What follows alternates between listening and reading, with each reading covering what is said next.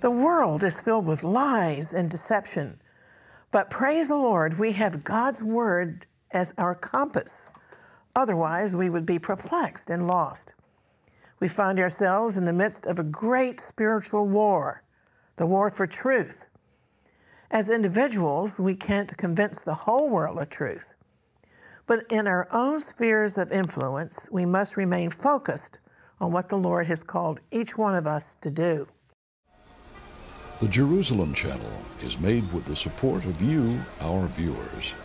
Thank you for watching.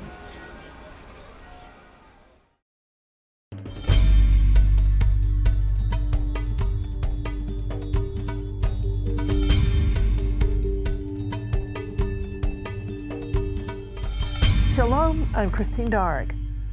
The Jews are the most consistently hated, murdered people group in history.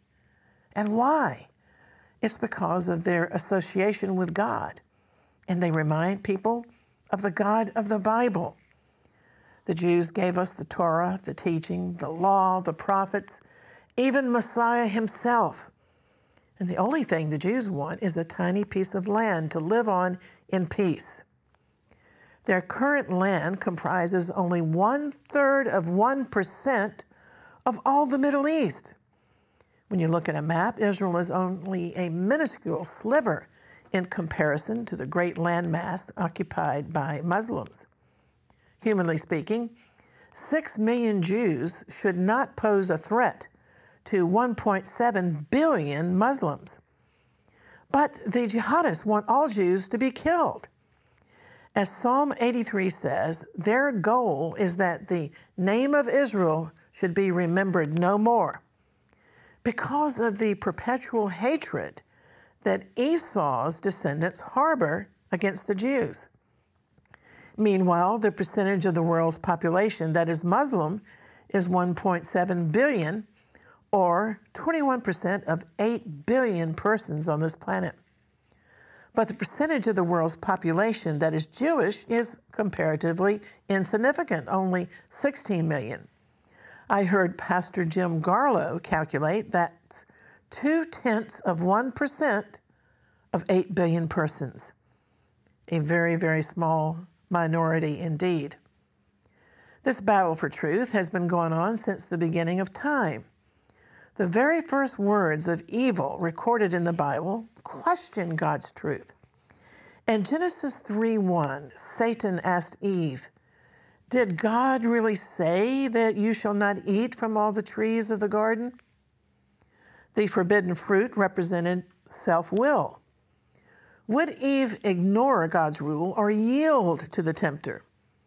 Well, according to the Hebrew for Christians website, Eve's unbelief of God's word is the reason why we must be saved by faith. As a reversal of the original sin, we have to believe in God's word by faith. In the end, there are going to be only two types of people: people of faith who love truth, and unbelievers who love the lie. Increasingly, these two groups are children of light versus children of darkness. Followers of Yeshua the Messiah are told to walk as children of light and to put on the armor of light, to be a holy people, separate from the evil in this fallen world, just as the very first creative act of God in Genesis chapter 1 was separating light from darkness. The children of light hate evil and love the good, and the children of darkness hate the good and love evil.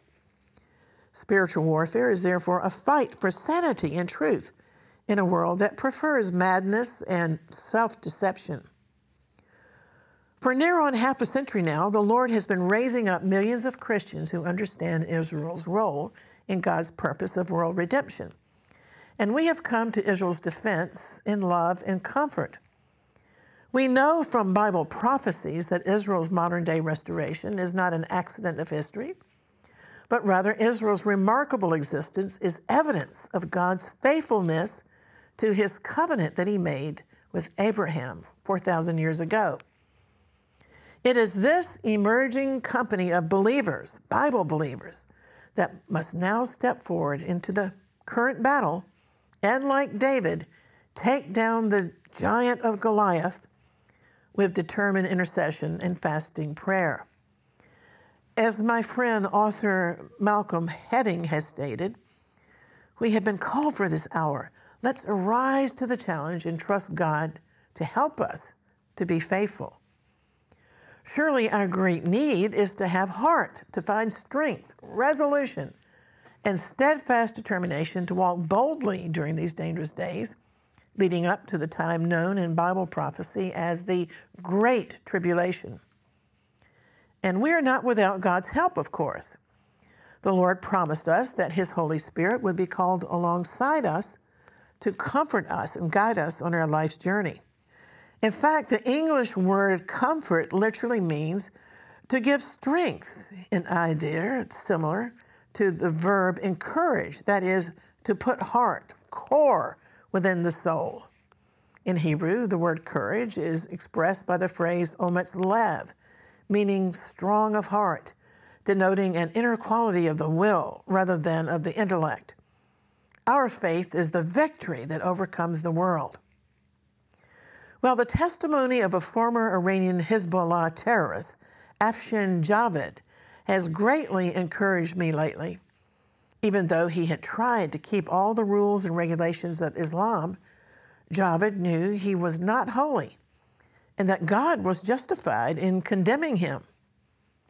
In a jail cell, he cried out to God, forgive me, even though he didn't think God would forgive him. But nevertheless, he felt a touch on his shoulder, and he heard a voice say, I forgive you. And then he felt a weight lift off of his being, and Javed knew he was forgiven. But at the same time, he was perplexed. This forgiving God was a different God than the one he had studied in Islam. So he asked, who are you that forgives me? And the voice replied, I am the way, the truth, and the life. And then the former jihadist asked, what is your name? And the voice said, Jesus Christ. Well, Javed said the impact and shock of this revelation was like someone had grabbed all of his bones out of his body and he just collapsed on the floor like a piece of meat, weeping. He was as if he had been colorblind. His dreary life of hatred and revenge had been colorless, and now suddenly Javed saw life in technicolors. While the unconverted jihadists are drunk, exhilarated, intoxicated on the bile of hatred. In fact, Zechariah 12:2 declares, God says, behold, I will make Jerusalem a cup of drunkenness. But this hatred and anti-Semitism is soon going to be vanquished. That's what Bible prophecy teaches. Israel is prophesied to rise again as the chief of the nations when King Messiah, Jesus, returns and rules this world from Jerusalem with a rod of iron for 1,000 years. Then tribal jealousy and blood rage will be bound. Anti-Semitism will be purged. For Habakkuk 2:14 declares, as the waters cover the sea, the whole earth will be filled with the knowledge of the glory of the Lord. During the millennium, Jesus will reign as king over Israel and all the nations. The world will live in peace, Satan will be bound, and everyone will worship God. The purpose of the 1,000-year reign of Messiah is to fulfill various covenants God made with Israel and the Messiah. For example, the prophecy that the angel Gabriel gave to the mother of Jesus in Luke 1, verses 31 to 33, is yet to be fully fulfilled. Gabriel had prophesied to Mary, behold, you will conceive and give birth to a son, and you are to give him the name Jesus, Yeshua. He will be great and will be called the Son of the Most High. The Lord God will give him the throne of his father David, and he will reign over the house of Jacob forever. His kingdom will never end. Well, we're still waiting for the second part of Gabriel's prophecy to be fulfilled when Jesus, the son of David, actually rules from David's throne in Jerusalem. But first he had to come and fulfill all of the Bible prophecies concerning the suffering servant, the Savior. Some of the sages have noted that God's judgment comes in stages. The final stage of human history, lawlessness, is people being given over to a depraved mind, a condition of being unable to reason properly and to think straight. Since truth is essentially grounded in a sense of value, and value is a function of conscience, a depraved mind is literally insane from a spiritual perspective. People who are devoid of conscience are unable to reason along the lines of ethical truth. And as war rages from time to time in the Middle East, I believe with all of my heart that the God of the Bible is the same today. When his people cried unto him by reason of their tormentors, in Bible days he raised up deliverers. Expect this in days to come as Israel faces bloodthirsty enemies on many fronts. Judges 3:9 and 10 state that when the children of Israel cried to the Lord raised up a deliverer to the children of Israel, who delivered them. The book of Judges mentions 12 deliverers, judges who were saviors in Israel, including Othniel, Ehud, Shamgar, Deborah, Gideon, Yair, Jephthah, and the strong man Samson. There's nothing new under the sun, and jihadists have become the proverbial thorns in the sides of the Israelis. And we see in the Bible, in the book of Judges 3:9, but when the Israelites cried out to the Lord, he raised up for them a deliverer. In Hebrew, that word is Moshiach, meaning a savior. When Israel sinned, Nehemiah 9:27 summarized this phenomena. It says, so you, Lord, handed them over to their enemies who made them suffer. But in their time of trouble, they cried to you, and you heard them from heaven. In your great mercy, you sent them liberators who rescued them from their enemies. And Psalm 107, verse 13 is also a summary of this history. Then they cried out to the Lord in their trouble, and he did what? He saved them out of their distresses. The Bible commentaries on the book of Judges teach us that great men and women are needed by the world and owe their greatness to God. Many of those biblical judges sprang from obscure families. They were not hereditary rulers, but men and a woman, Deborah, sent by God.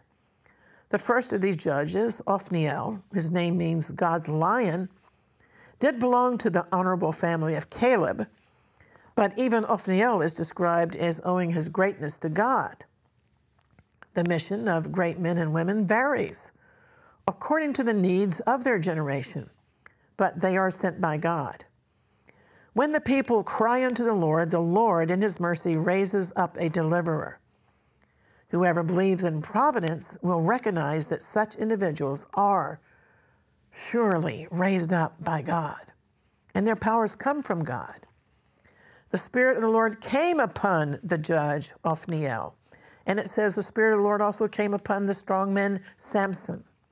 These judges became lion-like men of war under the influence of God's Spirit, and they were prophetic pictures of the Lion of Judah, Jesus, Yeshua, the Savior of the world, who will return as a conqueror.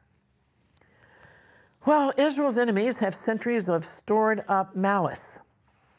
You see, we're taught in Ezekiel 25:15 and in Ezekiel 35:5 that Amalek, the grandson of Esau, will have a perpetual enmity against Israel. And this continual aggression and harboring of hatred is manifesting still in our world today, with Iran and other enemies trying to destroy Israel. By contrast, many believers continue to be like Aaron and Hur, who were intercessors who held up the arms of Moses. We must uproot and defeat the manifestation of Israel's intractable foe, Amalek. In this artwork, the weariness of Moses can be seen, as well as the strength and comfort of intercessory ministers of help. Israel is exceedingly weary of hatred and vile anti-Semitism and is crying for deliverance, as in the days of biblical judges. We pray for the Lord to shorten the time of Israel's deception under the Antichrist. And we pray for the hastening of Israel's reconciliation with Yeshua. Meanwhile, the rabbis say the spirit of Amalek was an inherited hatred from his grandfather Esau, the twin brother of Jacob. Esau made the most stupid mistake by forfeiting his birthright in an exchange with Jacob for a bowl of soup. Esau wanted fast food rather than the family blessing from his father. The bitterness grew between the brothers because Jacob had connived to steal the blessing by buying the birthright in exchange for that bowl of pottage.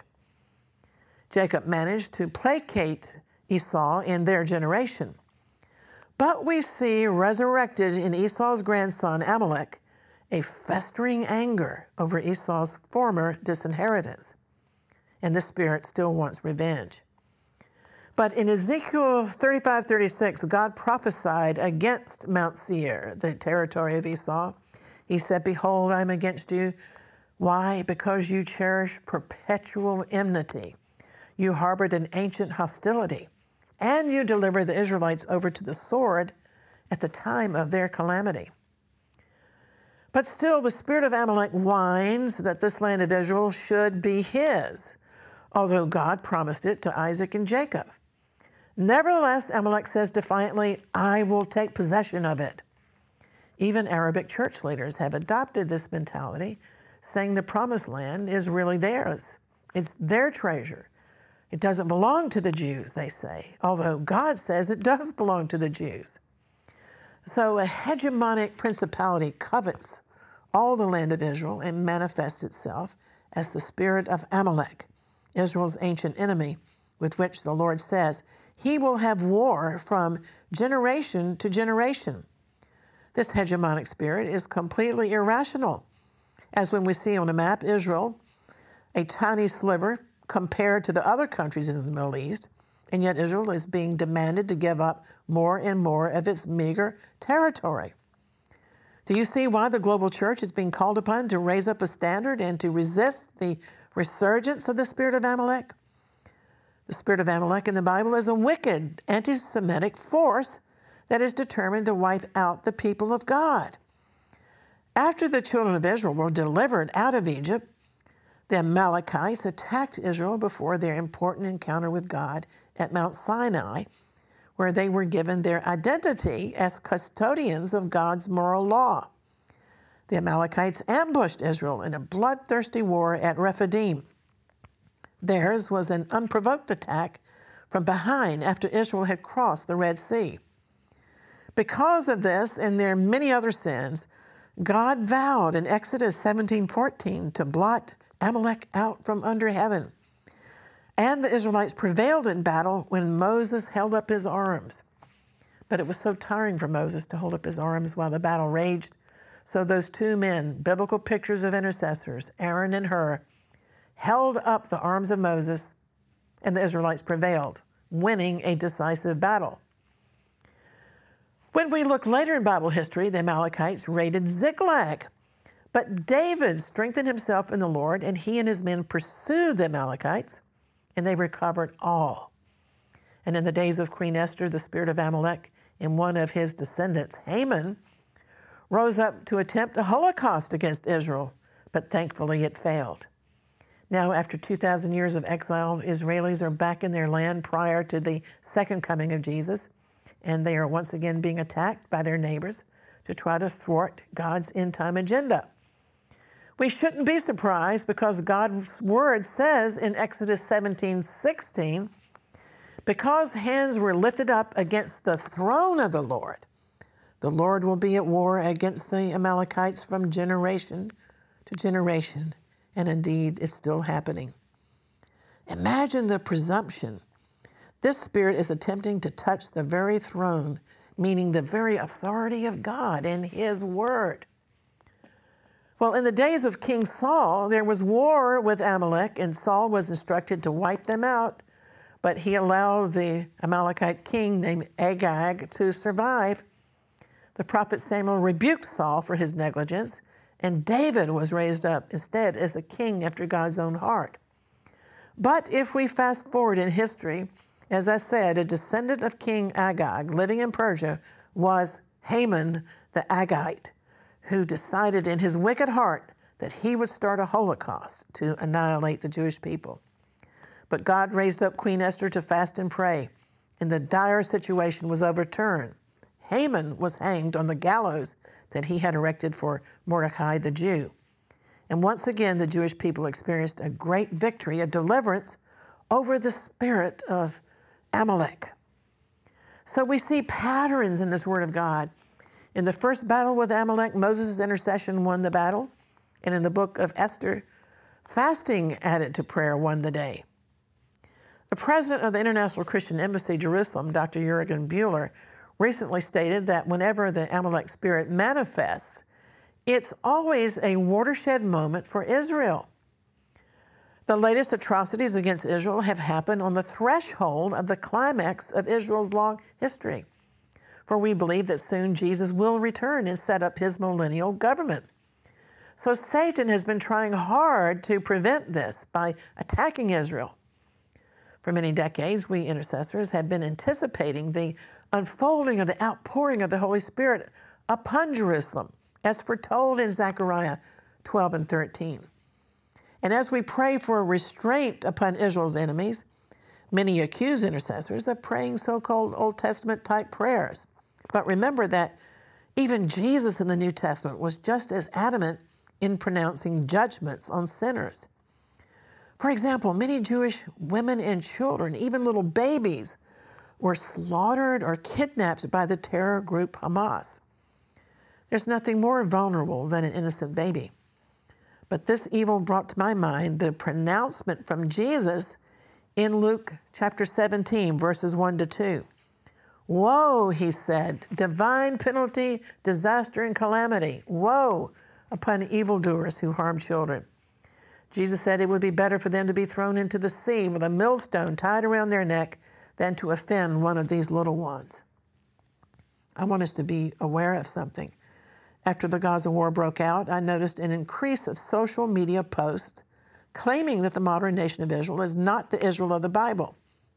That error is a bold-faced denial of Bible prophecies and of the ability of God to regather his ancient people as he promised he would do. Time and time again, I've warned against this false teaching called replacement theology. But I'm continually surprised by the number of so-called professing Christians who are beginning to get behind this lie.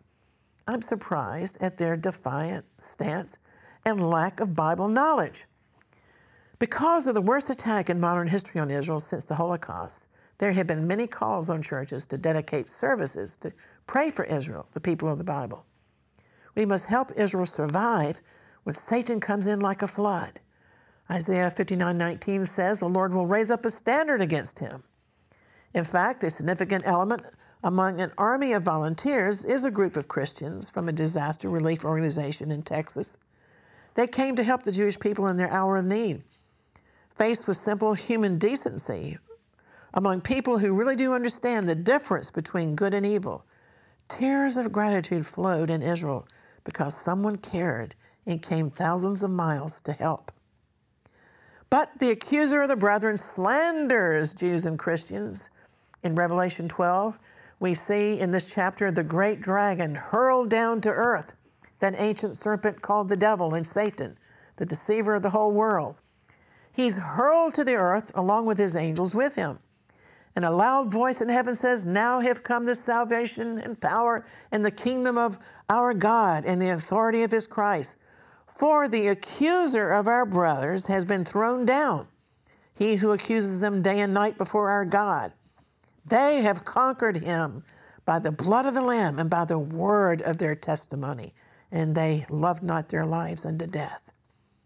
Therefore, O heavens, rejoice, and you who dwell in them. But woe to the earth and the sea, with great fury the devil has come down to you, knowing he has but a short time.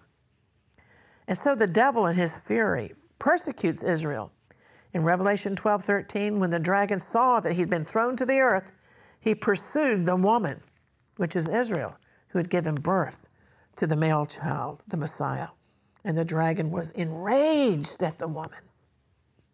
And that's where we are. I heard somebody say the other day we should read the book of Revelation every week because it's unfolding before our eyes. However, God's plans and purposes for Israel will prevail. It's important in this dangerous hour that we have an assurance of our salvation in Messiah. Even atrocities of the worst kind can be forgiven, but we must seek pardon from God. And where can a person go for pardon? Where is forgiveness truly to be found? There's a way both sure and plain, and that way is simply to put your trust in Jesus as your Lord and Savior. Yeshua is his Hebrew name. Cast your soul with all of its sins unreservedly on the Savior. Cease completely from any dependence on your own merits and put your confidence in the Messiah's atoning death on the cross. Put your faith in no other righteousness but in his righteousness. Put your faith in no other merit but in the Messiah's merit as our only ground of hope.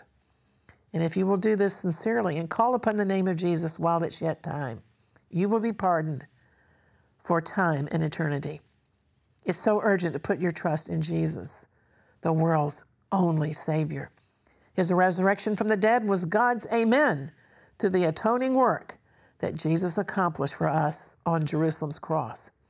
The resurrection was God's vindication on Jesus' claims.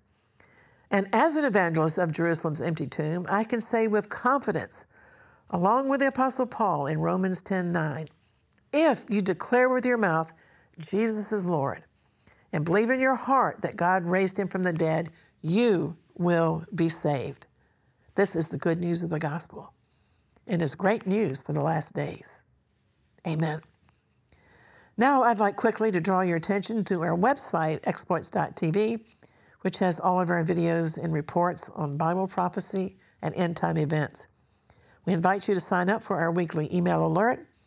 And at our Jerusalem Channel app, as well as our Jerusalem Channel YouTube site, you can watch all of our videos 24/7.